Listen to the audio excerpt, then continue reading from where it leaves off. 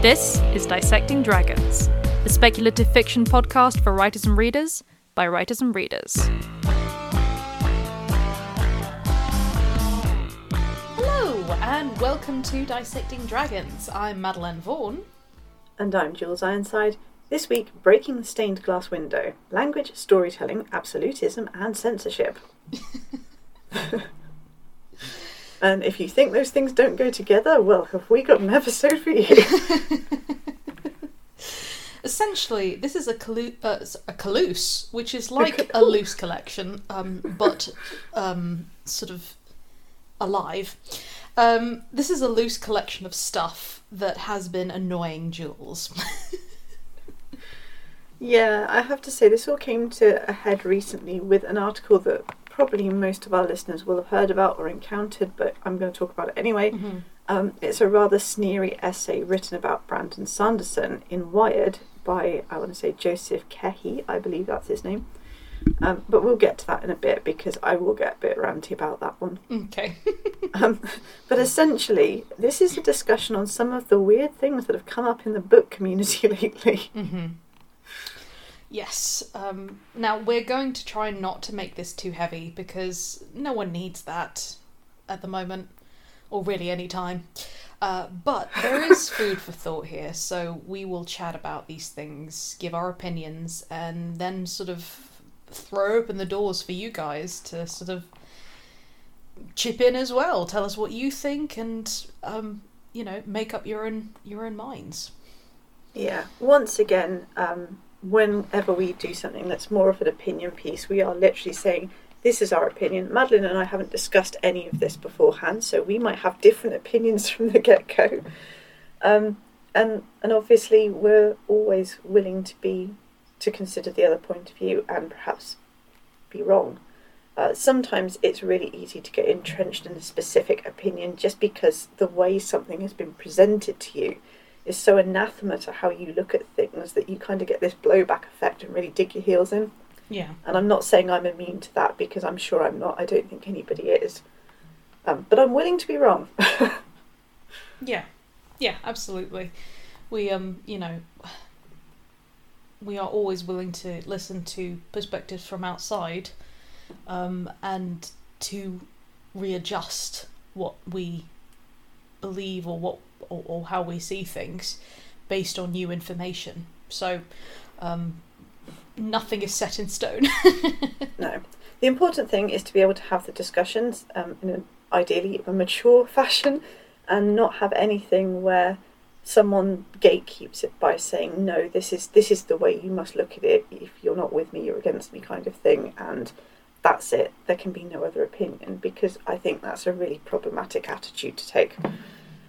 Yeah, which can lead to worse things further down the line. But anyway. Oh, gotcha.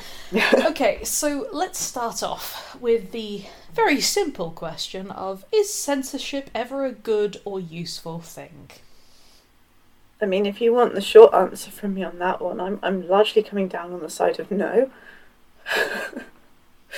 But, I mean, I suppose there are areas where you would say that censorship is maybe a bit necessary. For example, when they're putting age ranges on films and things.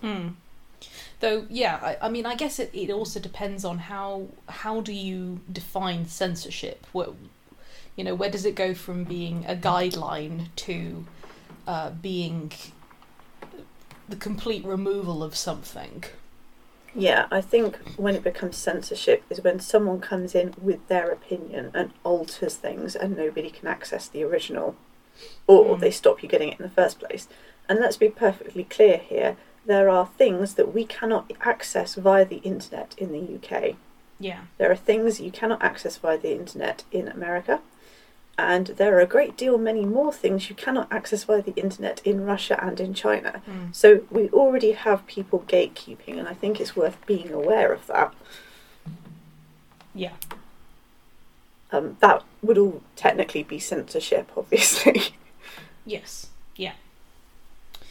But in terms of books, there's been obviously a very recent censorship kind of conversation in terms of the republication of Roald Dahl's books by Penguin, who wanted to change some significant aspects of the writing.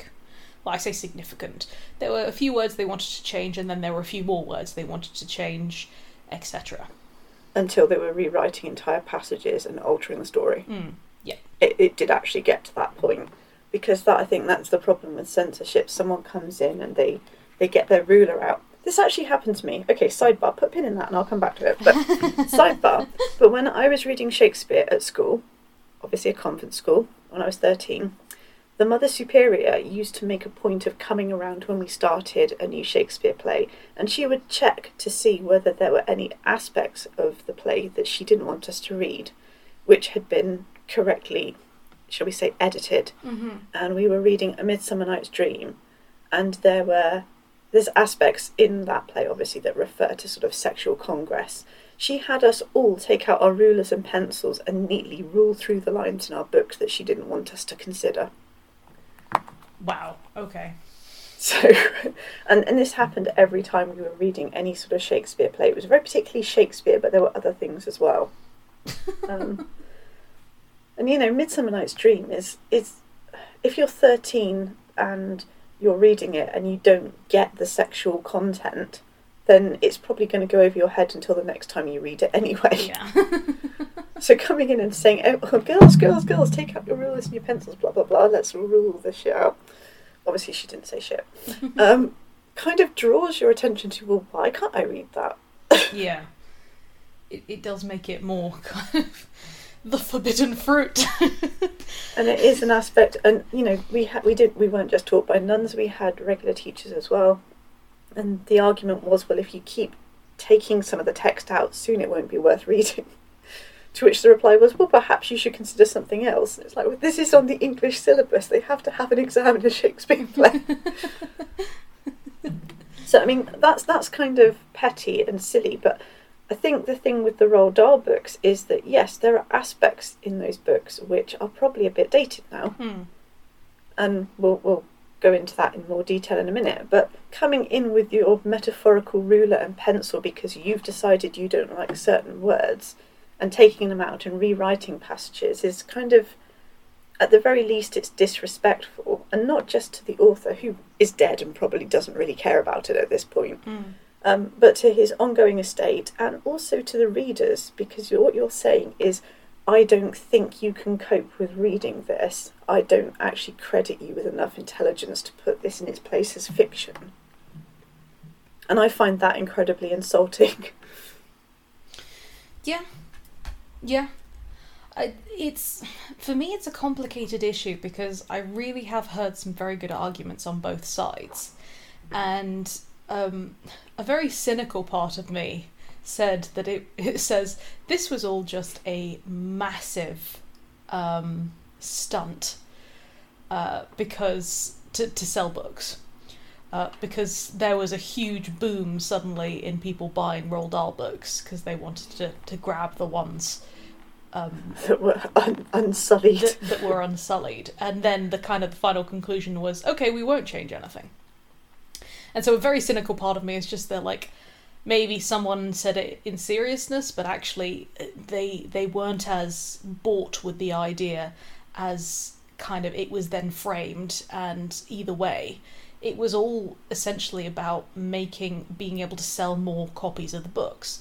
And I can understand from a business perspective basically saying, right, there have been changes in the way that children's literature is kind of being done now. And we want to,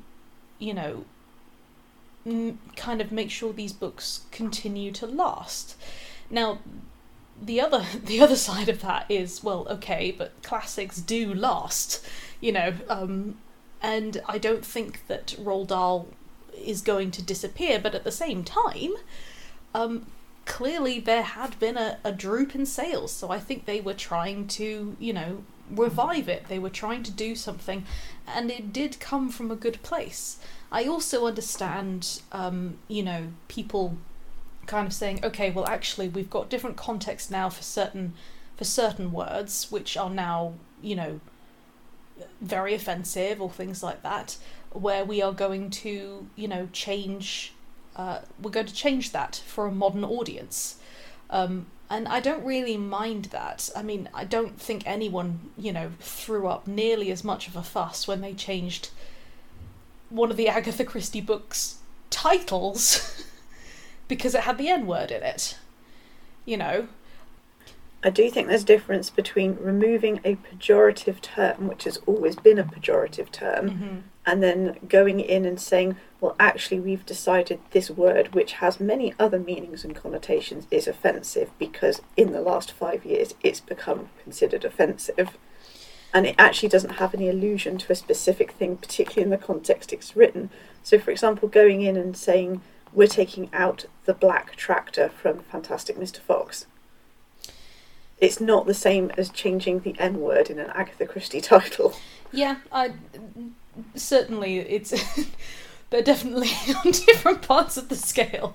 I'm not comparing it in terms of sort of saying the severity, but I kind of am saying that I do understand that there has been this kind of call in children's publishing for more sensitivity towards, the way that things have been portrayed up until now. But does that mean we then edit things out from the past? Well, if you are trying to sell books in the modern market and you want to sell them well, they might think yes, because they want to keep selling it. If it is just about preserving history, then no. But they're thinking of it from a business mindset. They want to make it current, they want to keep selling stuff. I can kind of understand why they suggested it, but again, cynical part of me, they were never going to change as much as they claimed. I think it was, yeah. I do see that perspective and the marketing decision, whatever, but I think there's a bigger conversation here whereby, you know what, everything has its time, and yes, anything that's truly classic tends to last, even when it's got portions in it that are kind of like, ooh, that's a bit, you wouldn't get away with that nowadays. Yeah. For example, the weird racism against the French in Jane Eyre. I can't be the only person who noticed that. I mean, obviously that's come off the back of the war with Napoleon and Nelson, etc., hasn't it? So, but now it just reads as, okay, well, you think this little girl's a bit more likely to be indolent and mentally deficient because she's French. That's a hot take, Charlotte. Okay. But the book has endured as a classic for a good reason. And I think people would be the same with the Roald Dahl books, or they would die out. And if they're going to die out, they perhaps should be allowed to. I realise the publishers don't want to hear this because they've been making money off them for decades and they don't want to stop making money off them. But, everything has its season, and not everything is evergreen. It's the same with Enid Blyton books. A lot of Enid Blyton books, yes, they've been recovered and they've had Dick and Fanny changed to Rick and Franny and things like that, but they haven't undergone massive, massive edits, with the exception of Noddy, which probably did need a bit of an edit, to be honest. But they're nowhere near as popular as they were probably when I was a child, and again, nowhere near as popular as they were when my mother was a child, and she read them all as well. Mm-hmm.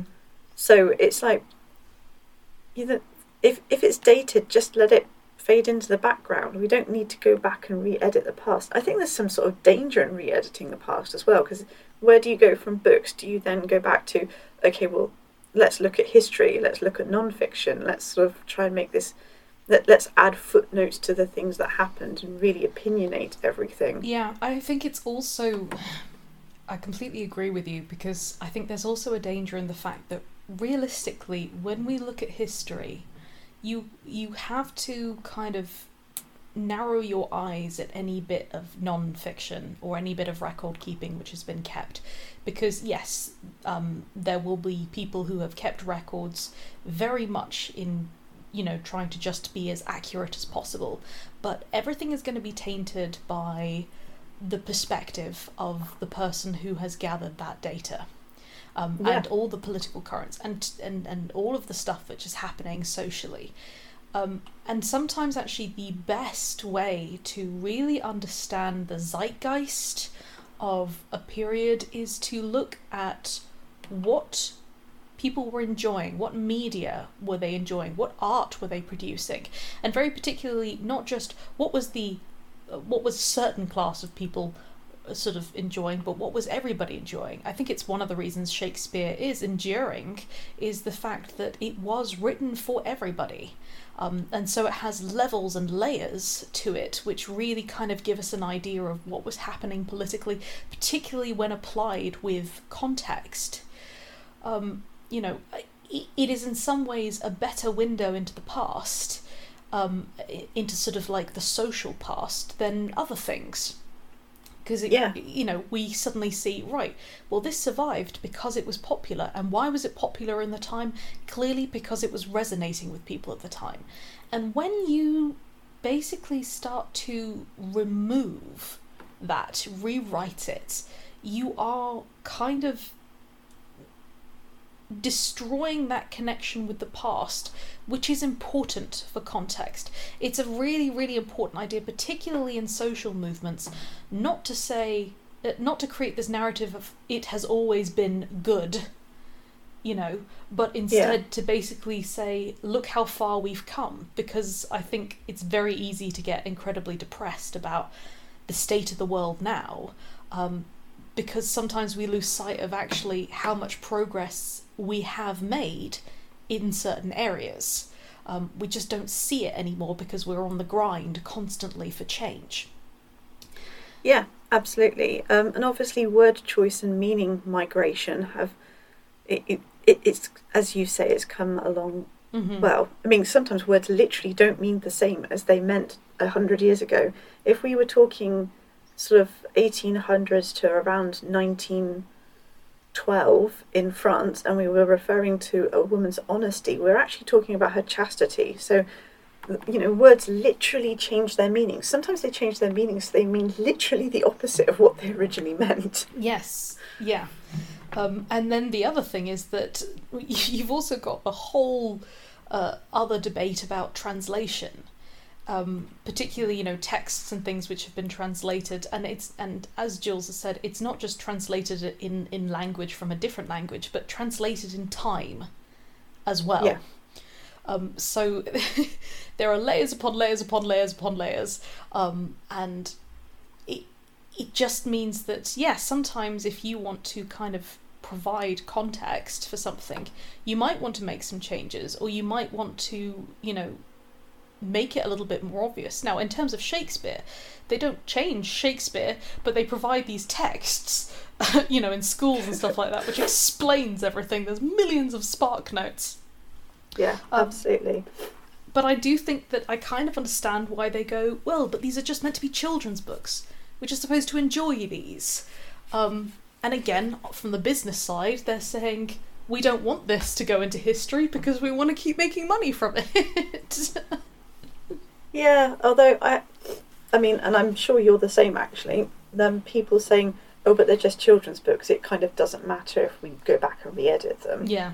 I think that's sort of really denigrating and minimising the impact that children's books have, because I grew up on Roald Dahl and the books were literally coming out during my childhood, and like, I mean...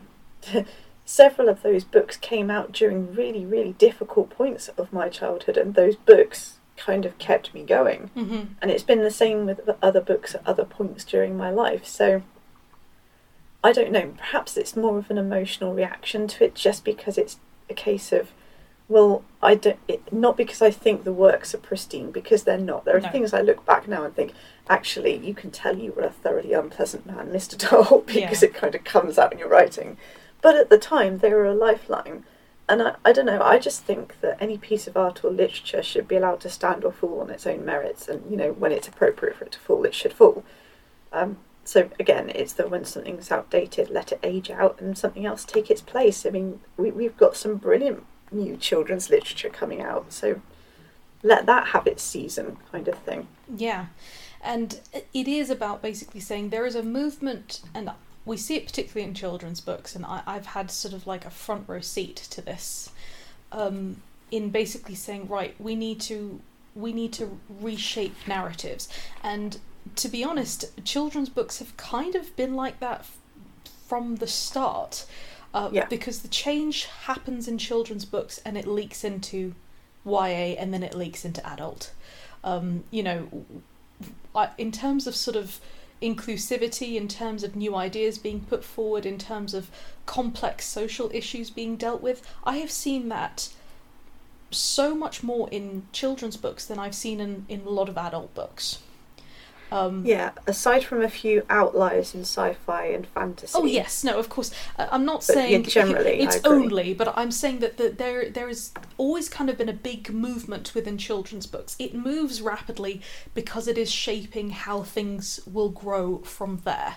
And there is this kind of desire to basically do the best we can for each new generation of children so that they are not growing up feeling alienated by media, but have more and more possibility and new ideas and are taught things like empathy. And there has been an incredible amount of work towards, there are papers written about this, about children's books, particularly for the age that Roald Dahl stuff is kind of aimed for, the pre-middle grade and then the middle grade and stuff like that. There's been this huge push towards teaching empathy. Which in a world like today, that's, I think, incredibly important. Children's books in general have tried to teach empathy for a very long time, but really actually there have been more and more developed techniques in terms of saying how can we elicit empathy, how can we develop empathy in children so that they don't grow up with inherent prejudices and stuff like that. So I'm all for this movement, and it does mean that we have to retrain our brains as adults. But does that mean then, as Jules has pointed out, that we go back and scrub something up to the standard of today, which was written quite some time ago? Yeah, let's not think about how long ago since it came out in my childhood. But yeah, and I suppose the other thing you have to think is that in its day, Roald Dahl was quite cutting edge. That's why it was so popular. Yeah. When his big competitor before that probably was Enid Blyton, who'd been at the top of the children's charts for several decades by that point. Yeah. He came along and said, he said to children, no, sometimes your parents are wrong. Sometimes the adults are the bad guys. Sometimes you have to be clever and brave and resourceful yourself. And you know what? You do actually have the strength to do a lot of this stuff. Mm-hmm. Oh, and here's some ridiculous words and humour as well. Yeah. And it's, really, if you look at them objectively as an adult, they're kind of horrible books. Yes, though I'm not gonna lie, I will forever love The Enormous Crocodile.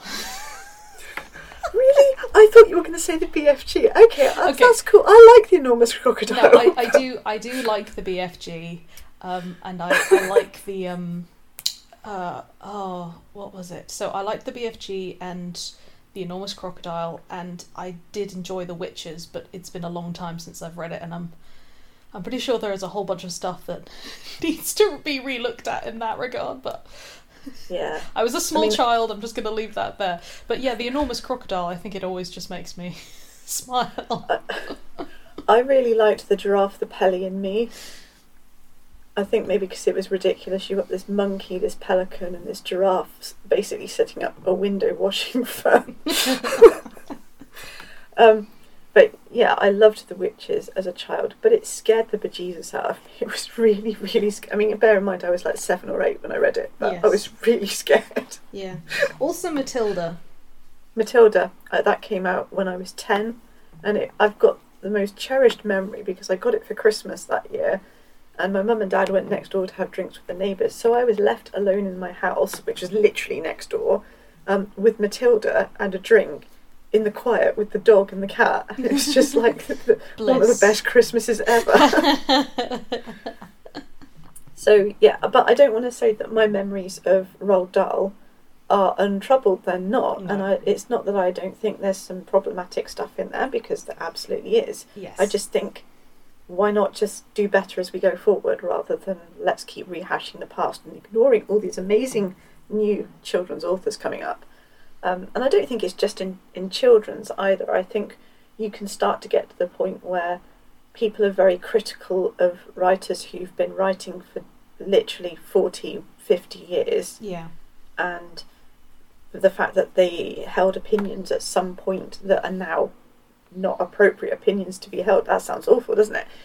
Now opinions that they no longer hold, because the opinions you hold in your early 20s are not the opinions you hold in your 40s generally, unless you really become a stunted person and you don't grow, in which case you've got bigger problems. Yeah, absolutely.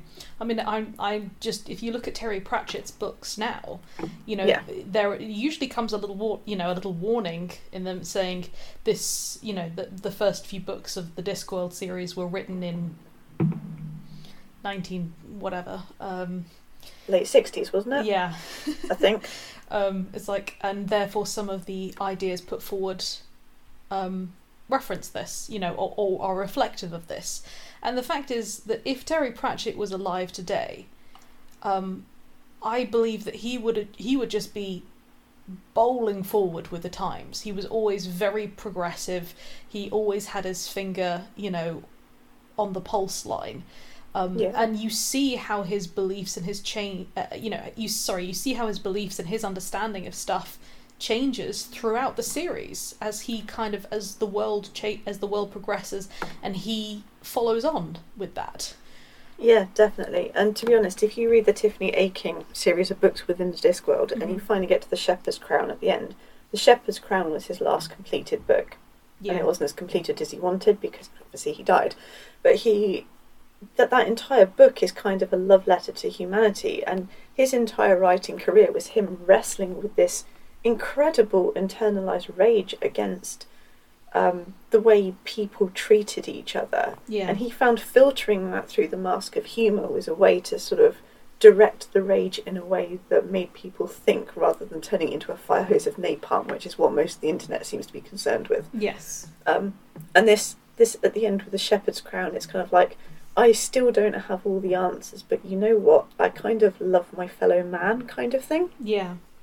It's incredible. I found it incredibly moving because I'd sort of followed the books all the way through, with the exception of the wizard books at the beginning, because they just didn't grab me. But yeah, and you're absolutely right. The opinions he held in his 20s were not the ones he held at the end in his 60s and what have you. Yeah. So people who think that your growing ends when you reach your 20s, oh boy. No, I mean, your frontal lobes are hopefully finished developing, and then you've got a whole lot more growing to do, so enjoy that. Yeah. I think back to my 20s now, and I think in some ways I was so sure about certain things, and that very sureness sort of concealed the fact that I was incredibly uncertain about an awful lot of my life. Yeah, absolutely. I'm the same. I look back at some of the stuff that I wrote, or some of the opinions I had, and they are just so contrary to how I feel now, not even that long ago, Yeah. Well, I was going to say, your 20s are still, you can still see them in the rearview mirror if they're not that far behind you. This is true. So anyway, where I think where I've certainly come to here is that, yes, please feel free to remove genuine pejoratives so that people can enjoy a text in all its historic, problematic glory without feeling themselves insulted every other page. Yeah. Absolutely. Mark Twain, we're kind of looking at you, even though I know you didn't mean any of it hatefully. You were just writing for the time. But, censorship where you're cutting great big chunks of the text and rewriting bits and pieces of it, when you find yourself doing that, then you are deciding what other people get to read and, by extension, what they get to think. And it's where does that end? And that's where I really have an issue with it, and where I'll complain about things. I don't want people to read books and feel alienated, but at the same time I don't want people to read books and be told, no, don't think, we'll do the thinking for you. Yeah, and I do also think that it would be a slightly different thing if it was the author themselves basically saying, I want to update this now. Yeah, it's like, I can't believe I wrote that. Yeah. Yeah. And because we will all feel like that at some point. Yes, and I can appreciate that. An author basically saying, actually, this is not the story I wanted to tell, and I want to do something new. I think that's the nature of it, but it is the fact that it's being done, by someone else after he died, and it's not like it's just an adaptation. I I'm all for adaptations. I love a good adaptation, which basically says, right, this is the original story. But that only works if you keep the original story. Yeah. And what essentially with the publishers were trying to do was that we would have, unless some people already had copies, they would have lost the original stories. And okay, fine, books get lost over time. That's not that's not an issue. That's not the issue. The issue is the deliberate scrubbing. But again, there's two sides of this, and one is that, yes, I don't believe that's right historically. I believe it's important to maintain things, as we've discussed, but from a business perspective, I can totally understand them saying, we had a product, it is no longer up to date with what's on the market. We are going to change this product to keep it up to date so that we can keep selling it. And from a business perspective, you can understand why they suggested it, and then why when there was this huge uproar, they didn't do anything and they got huge sales. Yeah. I mean, I agree. I'm not sure how deliberate that was, but it was definitely a consequence. Yes. Okay, let's move on to the Wired article. Yes. Okay. Which is what pushed me over the brink. Alright, let loose, Jules. I'm not going to recount the entire article. It's 5,000 words long. Basically, this journalist, Joseph Kehi, was looking, I think, for something to write about, and then went, hang on a minute, Brandon Sanderson's worth, I don't know, ungodly millions off the back of his science fiction and fantasy writing, mm-hmm. and nobody's really written anything very meaningful about him. So he solicited Brandon Sanderson and said, I want to write about you, I want to come and meet the real you, etc. And he spent on and off 5 months at Brandon Sanderson's admittedly huge estate, mm-hmm. Hanging out with the guy regularly in the evenings, going to a theme park nearby that was run down that Sanderson intended to sort of do up, going out for dinner, speaking to his wife, his friends, his family, going along to all these things. Basically, he was treated like a member of the family. Yeah. And then the article that came out in Wired is entitled Brandon Sanderson is Your God, which is already a bit sort of, hang on a minute, what? It's and it is just this really petty and quite frankly, everyone who could possibly this guy could insult, he is insulted in this article in either oblique or overt terms.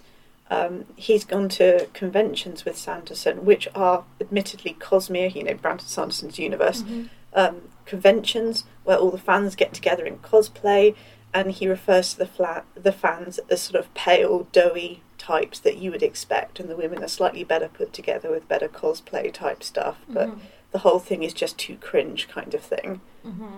And so this guy, who supposedly writes for a science fiction and fantasy specialising journal, is sneering at the fans. Brandon Sanderson's fans. Well, yeah, basically sneering at fans in general, because, I don't know, maybe he's one of these guys who just thinks that if it's only real science fiction if it's literary. Yeah. That was the flavour I got. The upshot of this is that he found Sanderson really boring. He said he spent ages trying to get to know him, and there was nothing there to get to know. And what it all comes out as, Brandon Sanderson isn't very interesting to write about. Because there's no skeletons in his closet. He doesn't take cocaine. He doesn't beat his wife. Kind of thing. No, that wasn't said in the article, but that is the impression you get. Right. And it is just so unbelievably rude. Can you imagine going and staying for 5 months at someone's house at their expense, and they basically bring you into their family, and then writing 5,000 words of shit talk about them, their families, their children, and everything they love, and publishing it? That's a lot of gall. I mean, and then Sanderson came back on Reddit, basically calling the hounds off because his fans were up in arms. I'm not even particularly a Sanderson fan. I haven't read enough of his work to decide one way or the other. But he just sort of came in and went, yeah, please, can you leave this guy alone? He was writing what he obviously found a really difficult article, etc., etc. I'm a bit baffled by the content, but, you know, he had an article he had to write, and I'm sorry he didn't really find me interesting enough to write about. Although I find it a bit weird that that any writer could find anyone too boring to write about, because sometimes it's the weird little things that actually are interesting. Like, and Sanderson actually quoted, and you'll love this, Madeline, the guy who collects pins in Going Postal. It's like just that weird thing where you collect pins and it goes from there to collecting stamps. It's like, that's an interesting quirk. So, Yeah. Anyway, I normally say to people, go and read it for yourself, see what you think. I'm in two minds because I don't want to support this guy. But honestly, if you want to read it for yourself, read it for yourself if you haven't already. It is just the biggest pile of crap, insulting crap, kind of like, I'm writing for science fiction and fantasy fans, but not you, you fat pallid slobs. Ugh. Yeah. So basically it's like, complex much? I don't know. I mean, in fairness, you have to say, well, people started talking about his article and it was read, so maybe he met his objective by just being a real dick. But I think I honestly don't know how you can go and spend 5 months with someone like Brandon Sanderson, and who has, you know, come up from basically nothing and making loads of money out of his writing, and not find a story in that on its own. I mean, you just said he was planning on sort of refurbishing a theme park. There's a whole article in that. What the hell? Yeah, the same. His suggestion was that, you know, this is all the ego of Sanderson. He sees himself as God, etc. And then he mischaracterises the entire Mormon faith at the end. Now, I know there are some really weird beliefs on the edge cases of Mormonism. Yeah. And I don't really know enough about it to comment too much. But I will say, it's no weirder than any other religion. And why would you have a pop at somebody's religion after you've just massively insulted them and then said, yeah, the reason that he is this successful is because he genuinely believes he's your God, kind of thing. Read the article for the full context. Wow. Okay. Well, yeah. But I think, okay, where I kind of went with this was, okay, yes, there's you buy a duck and complain that it's not a horse. I mean, in general, most writers write, and most of us are introverts of some kind. So, yes, if you talk to a writer and you want to talk to them about their writing, particularly the science fiction and fantasy ones, we're really invested in the worlds we build, and we will talk at length if you really get us going. Yes. You know, you get what you pay for there. Yes. I mean, you have to be invested in that if you're going to spend that much time going there and writing about it. Yeah, absolutely. I suppose the broader scope of this article for me is that it seems to be symptomatic of people who don't engage in good faith. And what I mean by that is, I mean, everybody at some point who writes and publishes will get a bad faith reader, as in someone sees something in your blurb or whatever, or they see something in someone else's review that makes them go, oh, I hate that thing in a book. And instead of just walking on by, they read your book for the sole purposes of slacking it off. Yeah. Or maybe they don't even read the book, they just write a review or 1 star it to slack it off because, I don't know, they don't like queer characters in their urban fantasy or whatever. Yeah, I've definitely had that experience, and I know that you have as well, Jules. Yeah, and it's the whole professing opinions that maybe you don't even hold is the other side of it, where it's a case of, well, I can get more people to watch my review or watch my YouTube video or follow me if I'm really comically insulting over somebody, rather than saying, actually, this person's kind of cool and I couldn't find anything wrong with them. This is the thing, is that this, like, really rose up, I remember when I was kind of a teenager, and obviously it's not a new thing, but certainly on the internet, you know, there was a lot of stuff that was kind of coming out that where reviews were very scathing in order to be entertaining. You had things like Zero Punctuation, for example, who, I don't know if he's still going, but, he would basically review video games and things like that. And the whole point was that it was injected with humour. He looked at the sort of the worst things, he poked fun at that stuff, but he also did acknowledge the things that were good. And it was kind of done in good fun, as it were. It wasn't actually really done for the most part. And, like, one or two people doing that, like, as in terms of style, fine. But it really became a thing. And hell, even I fell into this trap of being like, it's better to just insult things. And then I kind of stopped and I looked back and I went, why? And I very much am more of the, if I don't like something, I just won't talk about it unless I feel like I have something to say, really about it, that I can be critical about it. I mean, Jules and I have obviously talked about books or films or things like that where we found stuff that we didn't agree or didn't like, but we haven't kind of gone out entirely just to destroy something. No, we haven't then posted everything everywhere on the internet. I mean, yeah. I said to Alan the other day that this is the one place where I'm actually really opinionated on the internet.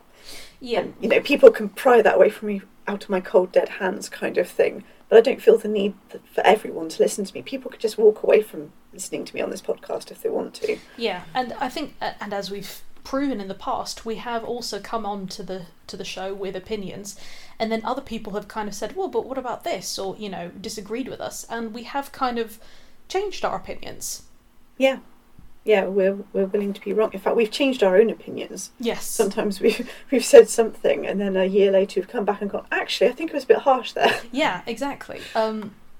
So, I mean, if we talk about A Court of Thorns and Roses, we poke fun at A Court of Thorns and Roses a lot. Now, I think part of the reason of that is that, I mean, nothing we say is going to really affect Sarah J. Maas.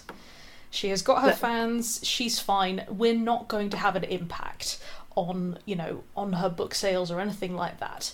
And even though Jules has almost completely gone off of her, I am also willing to say that I'm still kind of engaged with what's happening in certain books, because there are parts of it that I still like. I'm still buying those things. But I'm still going to buy the next book. I think we all know that. The fact that I'm annoyed about that doesn't change the fact that I'm giving her my hard-earned money because I want to know what happens next. Yeah, so we can both agree that clearly she's done something whereby we do want to know what happens next, even though we're very annoyed by some of the decisions that she's made.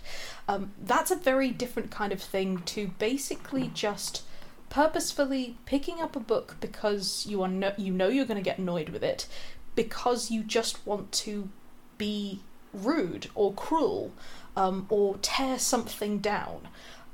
By all means, criticise things which you feel are worthy of criticism, but to actively seek those things out just for the sake of being negative. It's quite mean-spirited, and it's also not good for you, I think. No, it's not.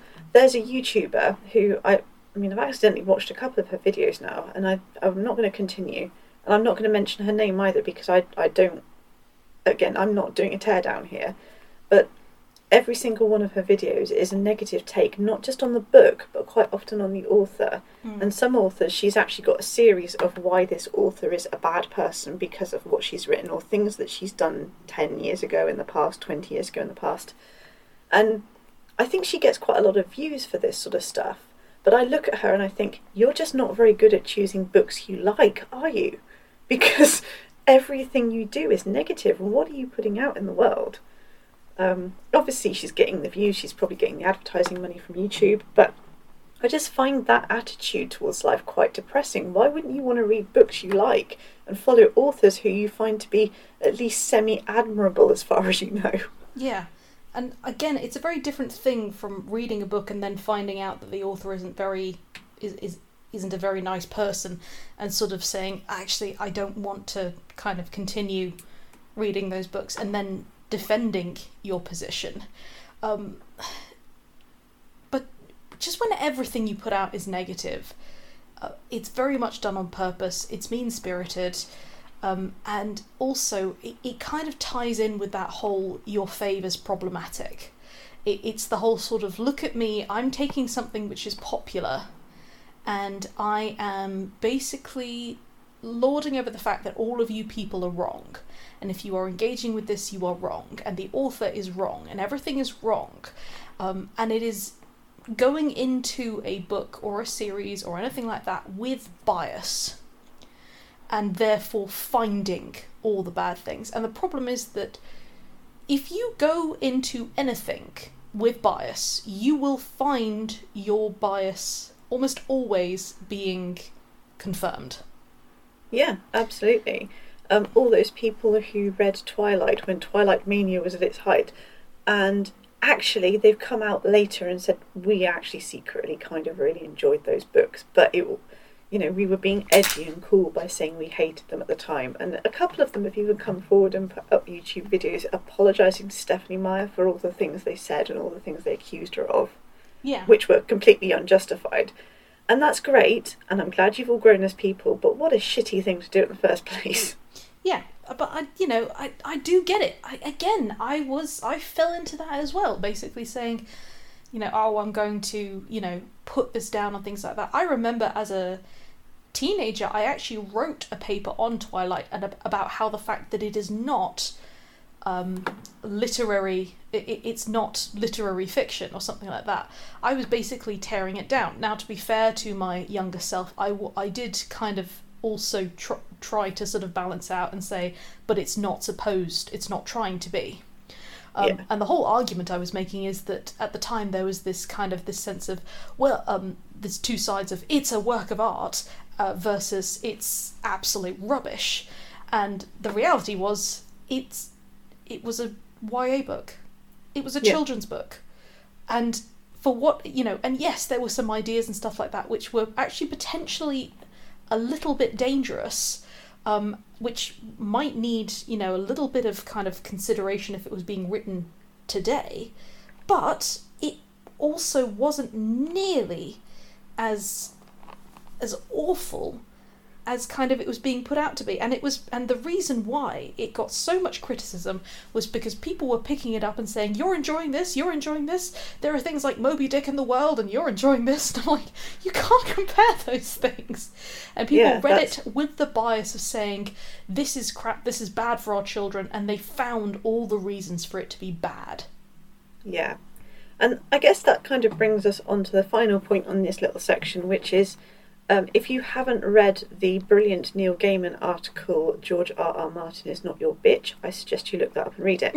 But essentially, it's about what do authors really owe their readers? And authors do owe some things to their readers. They don't necessarily owe their readers great big chunks of their life, health and well-being, including their mental health. So yes, and as frustrated as I am that there is at least one book I've been waiting for now for nearly 27 years, and I'm still waiting for it, low-key.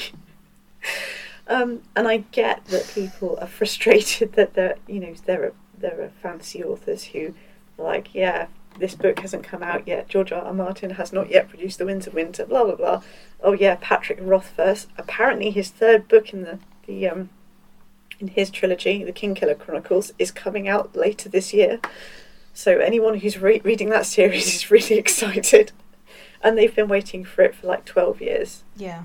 Which is a lot. And obviously it's something I feel strongly about because I don't want people to wait for the next Harker and Blackthorne book for longer than 6 months. So I've gone the other direction. But at the same time, working myself to the bone and almost killing myself is not the best way to serve my readers either. Yes. Because we have lives outside of our writing. Yeah. Lives and problems and all sorts of stuff. Although I have to say, one of the things that I very personally took offence at with that Wired article was the fact that this guy was mocking Brandon Sanderson for the fact that he likes to write every day. That not so much that he likes to write, he has to write. He has to get the words out. He has to get them on paper. His idea of a holiday is to have more time to write. And I'm like, I really identify with that. Yeah. And apparently it's a condition called graphomania, I believe, where you just have to write. And I'm like, if that is a disorder, it's a relatively harmless disorder. Why are you bringing that shit out, Yeah. Don't judge me. It only becomes a negative thing when it has negative impacts on your life. When you literally cannot stop. Yeah. Anyway, let's move on to the last little bit, which should be relatively straightforward because everyone's got examples of this, I'm sure. Mm-hmm. And that is the kind of the absolutism echo on, which is, largely on the internet. So if you're not with me, you're against me. Yeah. Now, first of all, let's remember that everything is very loud on social media. But the reality is that the vast bulk of the world's population doesn't really engage with social media other than to say hi to friends, plan social events, or follow favourite celebrities. This is particularly the case with Twitter. Twitter has been kind of at the forefront sort of recently of big kind of statements, big movements, and has kind of, articles then going out and saying, people are saying this, people want that. And I'm like, no, there is a small group of people on Twitter who are being very loud.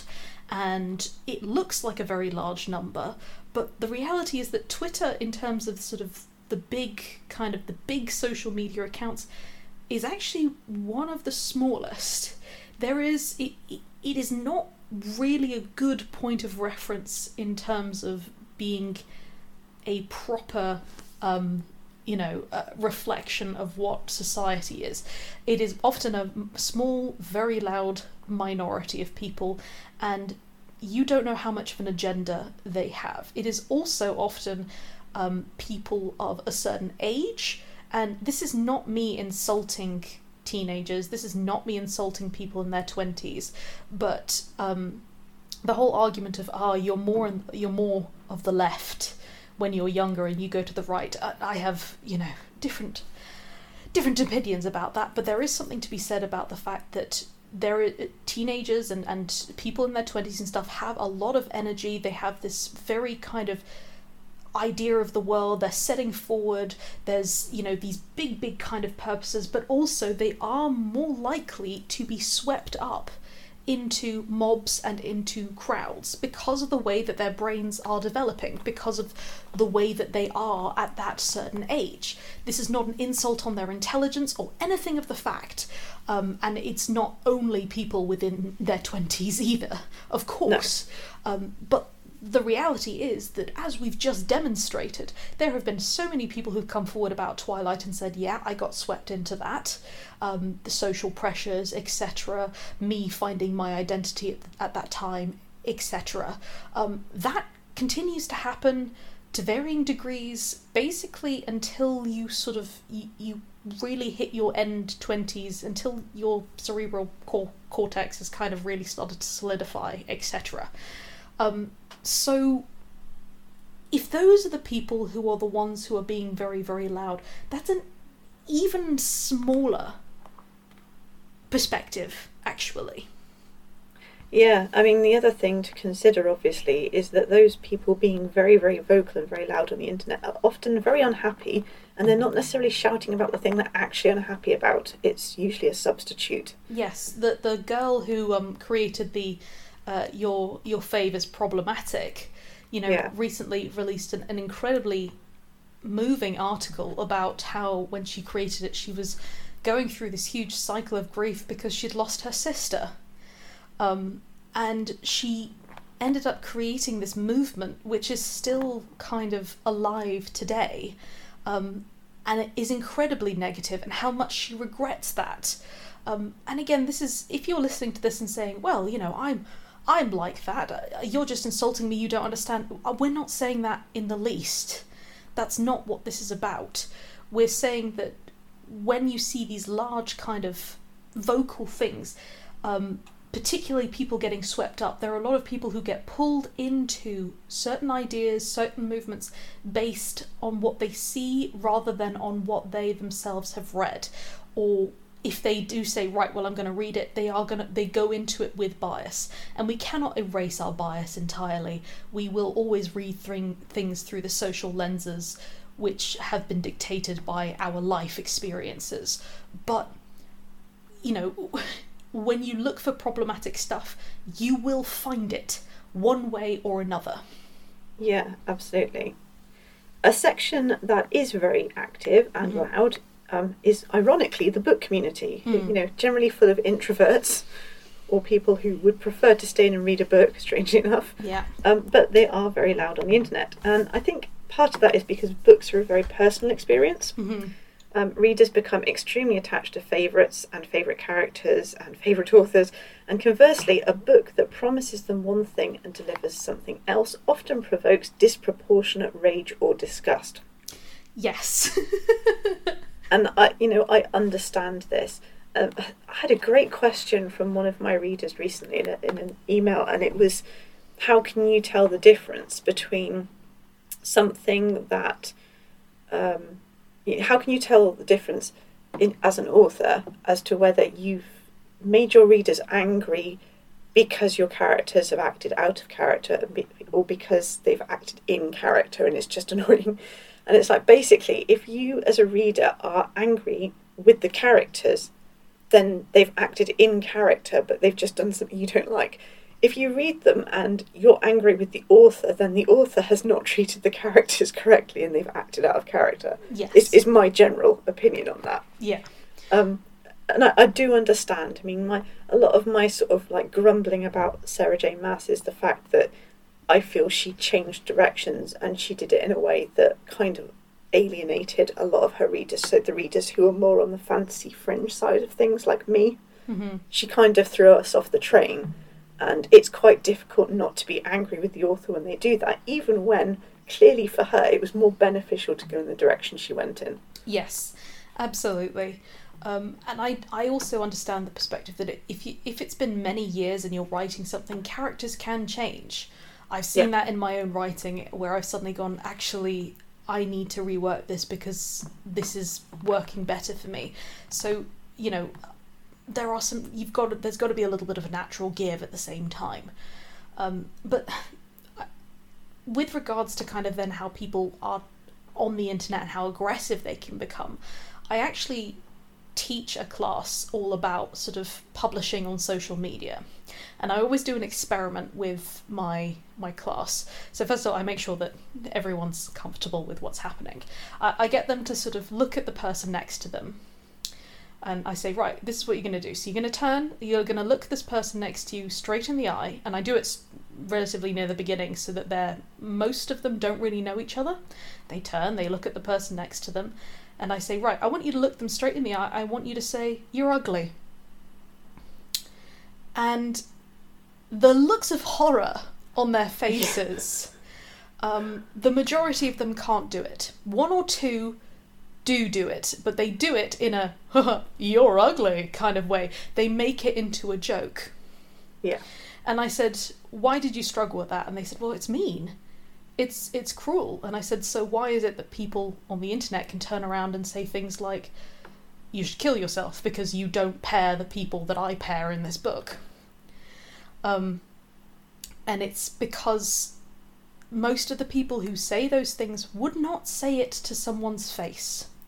They wouldn't say it to someone's face because suddenly your empathy is engaged. You are seeing a real person. On the internet, everything sort of becomes less real. When it's on paper, when you're on your own, it's less real. It's kind of all in your head, which is another reason why whenever you see aggression, whenever you see anger, whenever you see these large opinions on screen, they are often magnified because the person who is writing them is on their own, or else they are with other people who are all shouting the same thing, and they have not had the chance to stop, look at another person in the eye, and actually talk about things.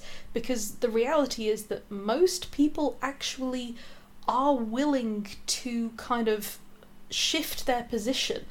And you can have two people saying, well, no, I pair this character, or this is good, or this is bad. And if you put them in a room together and you got them talking, they might suddenly find that they're friends. And suddenly, because of that, they go, oh, well, I guess I don't agree with that, or, oh, I guess I didn't think of it this way. But it isn't this bashing of heads, it is this moulding of opinions. So anytime you see stuff like that on the internet, you've kind of got to narrow your eyes a little bit. Yeah. So anyway, that's ground zero. That's where we basically start from. Yeah. And then add in things like political ideologies and wait for the explosions. Yes. At which point you get this absolutist mentality whereby either you wholeheartedly endorse someone and agree with what they say, or you are the enemy. And if that person is sufficiently powerful or part of the cause du jour, you may end up cancelled for having a slightly different opinion. I was about to say that's an oversimplification. Actually, it's not an oversimplification. That is essentially what can happen. Yeah, it is the very troubling deification of human beings, where it's like, oh, we really like this person, we really like this celebrity, we really like this author, put them on a pedestal, put them on a pedestal, put them on the pedestal, and then they do something which is just human. And it's like, they are not God! Tear them from the pedestal, throw them in the mud! And it... Yeah. I think there was a journalist who actually had some journalistic integrity, opposed to the other guy, who said, yeah, that there is kind of like this cycle of ownership and dismissal whereby you go, I love this, I own this, I control this, oh my god, I don't control this, I hate this, I must destroy this. And you see that in sort of microcosm within the bookish community, definitely. Yeah. Now we're going to steer clear of big contentious topics here, but we do want to give an example by taking a look at what goes on in the bookish community. Yeah. And it might make you think. Yeah. So our first example, Jane Austen versus Stephen King. The Jane Austen fan club versus Stephen King constant readers. Yeah. For reference, I'm a member of both these groups because that is how big a nerd I am. The first time I sort of came out into the open in the Jane Austen fan club online and ventured an opinion, it was like two massive tidal waves. Both came in from either side and swept over my head. I started a huge argument without meaning to, just because I was like, it's the Jane Austen fan club, this will be lovely, it'll be like having a cup of tea with friends. It wasn't like having a cup of tea with friends, okay? It was like being hit in the middle of two tsunamis at the same time. And it was like, oh my god, everyone has this, and I do too, but not enough to get into a fight with someone on the internet over it, but this huge emotional connection with the books, and me coming in and saying, well, actually, Colonel Brandon wasn't such a great guy. I'm kind of waiting for those tidal waves again right now. Look at the way he refers to himself with I statements, etc. You know, I had examples from the text, and it was like, what do you guys think? Thinking, we'll have a nice little discussion about this. No, okay, no. Do not go into the Jane Austen fan club and start having opinions about the worthiness of characters, okay? Unless you want to be in the middle of a punching match. Yes. Now, this is a very different thing than if you, I've seen cases where people have gone on to tags or groups which are dedicated to a character or something like that, or dedicated to a book or a series, and then they've basically just said, this is bad, this is terrible, and then been surprised when they kind of get swamped. There's a difference between going to the We Love Horses, club and arriving saying, and what saying, about donkeys? or just sort of saying horses suck, and then being surprised when people aren't happy, to going to a We Love Jane Austen and saying, I'm not sure, this is how I feel about this character, because there's a big, you can feel something about a character and say, I'm not sure they're a very nice character or a very nice person. That doesn't mean they're not a good character, or that it's an insult, or that you didn't love the book, or anything like that. I want to compare this to the Stephen King's Constant Readers fan club, and oh my god, I don't think I've ever met a nicer, pleasanter, kinder, more well-adjusted group of people in my life anywhere, both online or offline. And now I want you to consider the subjects of Stephen King's books.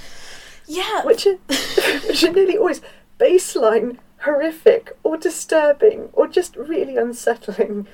And you can go in there and say, I've said I waited because I learned from my Jane Austen experience, but I waited a few months before someone was saying, okay, what's your least favourite Stephen King book? Not in an agent provocateur way, just in a case of let's all compare notes.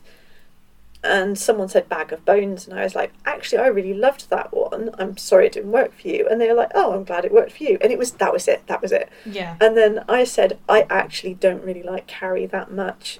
It's an okay story, but I think the problem was I'd already encountered his better work before I read Carrie, and it just isn't as good. It's his first book, and most authors' first books are not brilliant compared to the rest of their body of work. Yeah. And nobody shouted me down, nobody was mean, nobody told me I was stupid. Yeah. Some people are just kind of like, oh, that was my favourite, but okay, if it didn't work for you, what do you think about this one? Yeah, I have a friend who is, really likes very dark horror kind of fiction stuff. Really, I know who that is. really horrible stuff, which, like, I just cannot stomach at all. I'm like, nope, that's not my cup of tea. I'm too scared all the time of all these things. I don't want the gore. I don't want the violence. I don't want any of that. But this friend basically talks about how within the kind of the Discord or the stuff that they have, the community is incredibly nice. They're very understanding. They're very sweet. They don't have these massive rows or arguments, and it compares to kind of some of the more sort of some of the fan groups and things like that you see for kids fiction, where people will tear each other apart. I know. And a part of me just goes, is it because of is it just because with the dark stuff everyone's like, to be honest, we're kind of exercising our demons. We've got all the catharsis with the horror stuff, so we don't have any anger left. I think there is an element of that. I'm going by the Stephen King fan club, but also discussions I've seen online. I quite like, if I'm in the mood for it, some really dark type horror as well. And I'm okay with gore. I will do little cackles of glee if it's the right kind of thing for me. Obviously there's some gross things that I don't like, but generally speaking, I'm like, yeah, this is great. Yeah. And I think you're right. I think it's a case of, there's a huge amount of catharsis to be had from that kind of horror, and then you have the discussion, and it's kind of like, I don't need to shout at anybody, I'm cool. Because actually the thing you're shouting about has already been exercised by that thing. It gives you maybe it gives you a different sense of proportion, but I thought it was amusing to say, let's compare these two fan clubs I belong to. Yeah, absolutely. At the end of the day, books and reading are very personal, and readers can feel attacked if someone else disses or kind of puts down their favourite works, or even points out some legitimate issues with it, because it can feel like you yourself are being attacked because you've enjoyed it. And this is especially true for younger readers, though I don't think either Jules or I would exclude ourselves from that. I know that I have I've talked to Jules about this, and I'm going to openly admit it. I've talked to Jules about the fact that, again, A Court of Thorns and Roses, I'm very invested in Lucian as a character, and because I'm invested in Lucian as a character, I'm invested in him and Elaine, because I can't see how things are going to work out or be happy if that doesn't kind of go in that direction. Which means that a part of me I suddenly went, why am I getting so unreasonably angry about other people saying, no, it's all about what's his face? Asriel. Because I never connected with Asriel. And I suddenly was like, I found myself getting really angry. And then I was like, why the hell am I getting so angry? Them preferring that is absolutely no reflection on me or my worth or anything like that, just because I happen to associate with a different character. But a part of me was just there, like, I feel like they're saying you, when they were saying Lucian is a bad character, they were saying you are a bad person. He doesn't deserve happiness and things like that. And, that was when I was in my 20s. So it's like, it's not just, sort of teenagers or anything like that. We can all fall into it, particularly if we really love something. Yeah, I can, remember a scathing review of a book I loved at that time, and I was about 18, I think. And I don't know what it was when I was sort of 18. And bear in mind, social media it didn't exist at all when I was 18. What we're talking about, the internet was just about accessible. And reading this review, I was kind of like, it was like being shoved off a wall kind of thing. Yeah. In the sense of, oh my God, I'm not allowed to like this anymore because this person thinks it's bad. And I think I remember sort of walking around that day feeling really troubled because, well, it can't be a great book. This person doesn't think it's a great book because of X, Y, and Z. And by the end of the day, I was kind of like, hang on a minute, this is a really stupid way to think about things. I wouldn't let anyone else tell me what to think about, films or going on long walks or wanting to go to this club over that club. So why the hell would I get that, upset about someone not liking a book that I really loved? It's stupid. But I think unconsciously, this is something that everyone goes through as kind of like a teenager or early 20s, whereby you love it, therefore it's brilliant, therefore everyone must think it's brilliant. Oh God, someone's challenging your opinion. We can't cope with that. They must be bad or you were wrong. Yeah. It's got to be one of those two things. And there has been kind of this moral haze which has been applied to it. Obviously this is a very extreme example, but I think it's a very good one, is the whole thing with Harry Potter at the moment. And, a lot of people are now saying, well, I cannot engage with Harry Potter anymore. I just can't do it. I'm one of these people where I just suddenly find I don't want to buy any more of the content. I don't want to support it or anything like that. But there was this you saw this movement of people peering up and saying, we were saying it was horrible years ago, and we were right. We were absolutely right. This is terrible. And this idea that you now need to say, oh, I didn't really enjoy it as a child, or things like that. It didn't have that much of an effect. And there was this terrible pressure, I think, within me. And the worst thing, I think, is that this has been sort of put forward as in, if you're a minority, you're vindicated. But there were a lot of people who were part of minorities, myself included, who owe an incredible amount to the Harry Potter books. In terms of how we developed, in terms of a lot of emotional comfort and things like that. And as much as I try to sort of close that door, the reality is I can't. And we need to be accepting of a world where you can say, yes, it was okay for you to have loved those books as a child. It was okay for there to have been, a huge impact.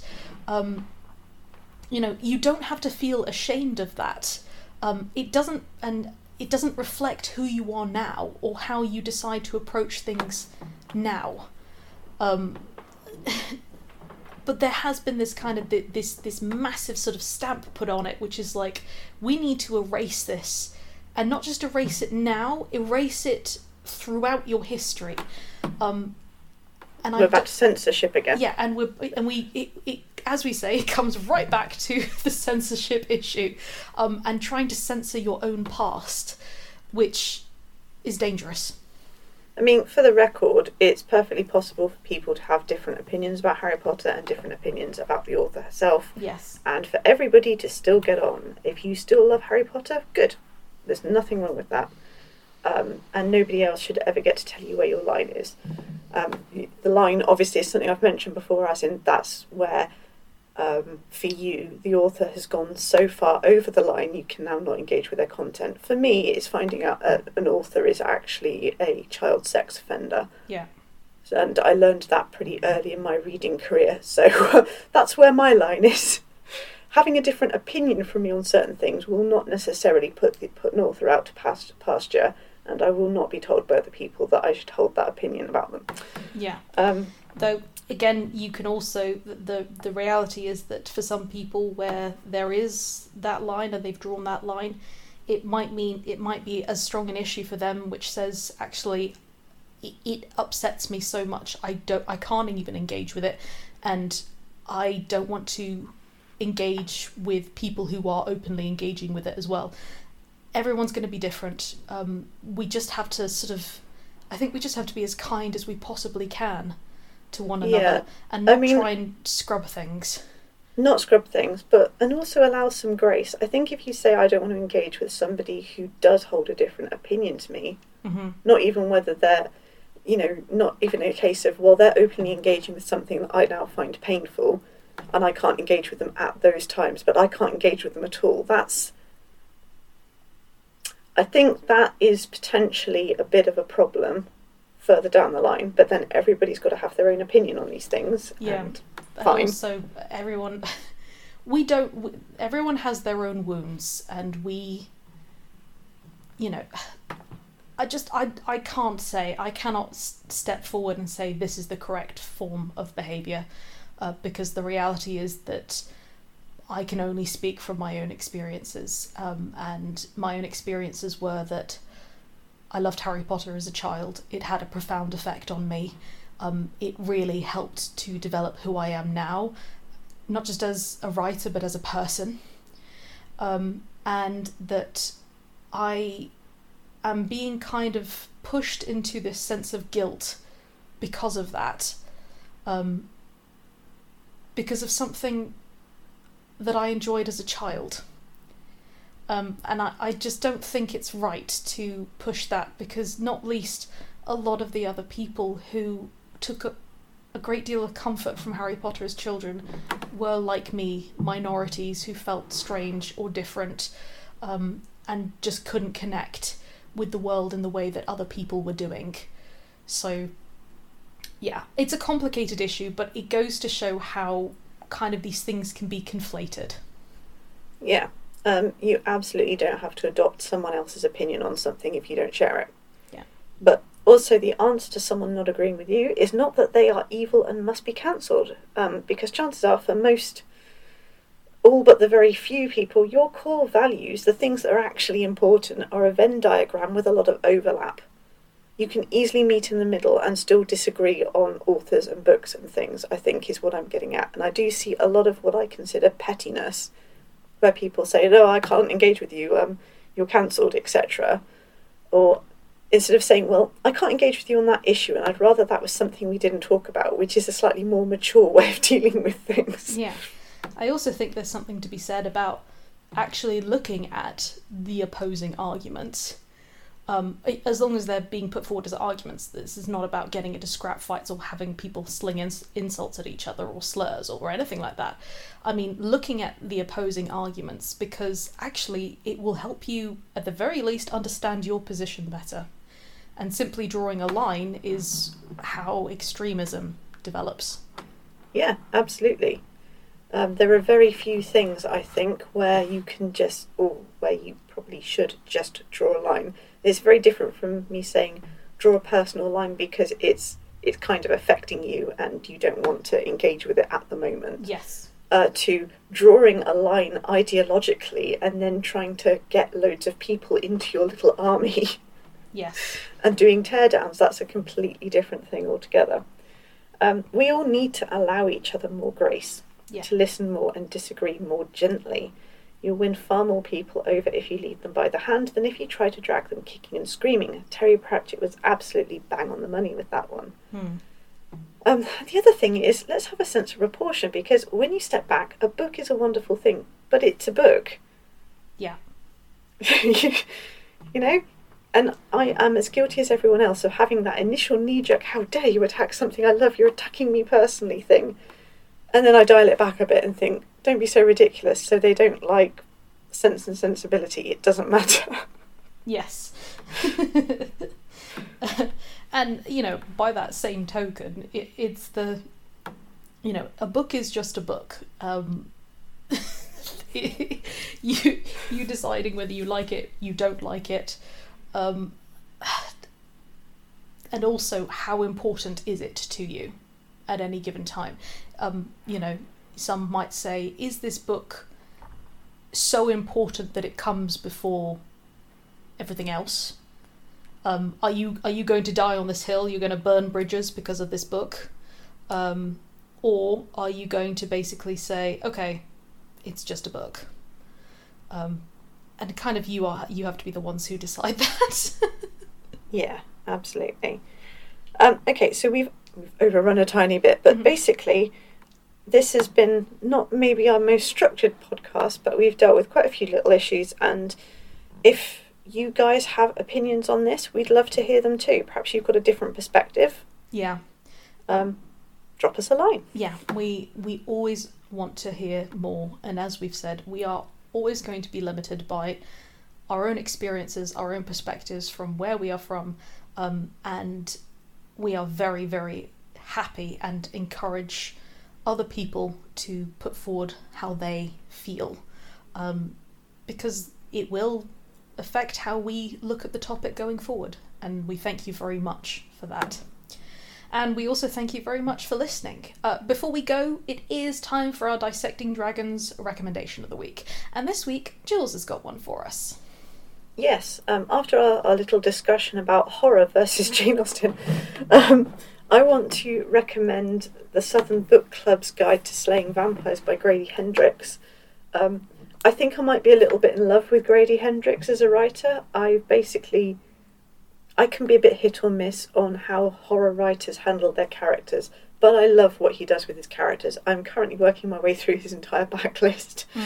And The Southern Book Club Guide to Slaying Vampires is a really thoughtful, incisive look at the way, particularly during the 90s in Southern America, so I say Southern America, not Southern America, but the northern part, sort of I can't remember the name of the place because I'm having a bad name day. North America, but the south part of North America. That was really helpful, wasn't it? I'm going to move the Midlands. On from that. The Midlands of America, not that you have them, but the South shall rise. Jesus I've completely Christ. derailed myself now. Basically, how it's very easy as a child, for example, to look at women pushed into kind of like a housewife role and think that they have very small lives and what they do doesn't matter very much. And this book, the Southern Book Club's Guide to Slaying Vampires, looks at these, families that are quite nuclear, with a wealthy male breadwinner and the women staying home and being homemakers and raising the children, etc. How pressured that is. And this book club is kind of their retreat where they get to just say whatever they want, kind of thing, which doesn't take into account a vampire coming into their very sort of almost gated community, thinking, I kind of like it here, but I can't access the infrastructure. And then one of the women helping him access the infrastructure until he's so embedded that everything is really going tits up, kind of thing. Yeah. The vampire is proper vampire in the sense of really nasty. He's not a hunk. He's not a kind of like, hey, this is a sexy guy and he's just working his way around all the women. It's like, no, this is an actual predator and he feeds on children, and you've bought a little bit of time for your children, but he's quite happy to take the children from the black community down the road, kind of thing. Yeah. It does not pull its punches looking at the nastiness and the disparity in terms of privilege. Yeah. And why we should always care if we've invited a predator into our midst, kind of thing. And the women, these housewives, turn out to be absolutely badass. Really, really amazing. In fact, the book starts with, how they're really average women. You've seen them everywhere. You probably never even gave them a second thought. Well, every single one of these women will soon be covered from head to toe in blood. And I'm like, okay, that's an interesting start. I don't think this book is going to be for everyone because there is some nasty content in there. But I really enjoyed it. I had this sort of mawkish glee going on the entire time, even with some of the most unpleasant parts of it. And generally, I just recommend Grady Hendrix because every single one of his books I've read so far, and I think I've read 4 in a row, not in a row, but within the last month or so, has been an absolute hit. So he clearly does something. He does the Stephen King thing where no matter what the subject is, you really, really care about the characters, even if you don't like them. Yeah. And that's always a hit for me, horror-wise. So give his books a go, but give that one a go especially. It's really gross. And on that note, guys, we'll say thanks very much for listening, and we'll catch you guys next week. Yeah, thanks and goodbye. Bye.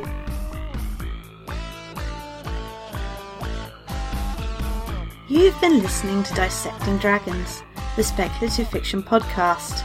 You can follow our podcast at podbean.com or from iTunes.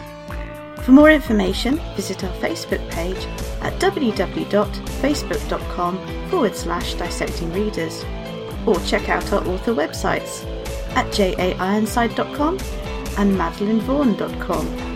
Please note, no dragons were harmed during the making of this podcast.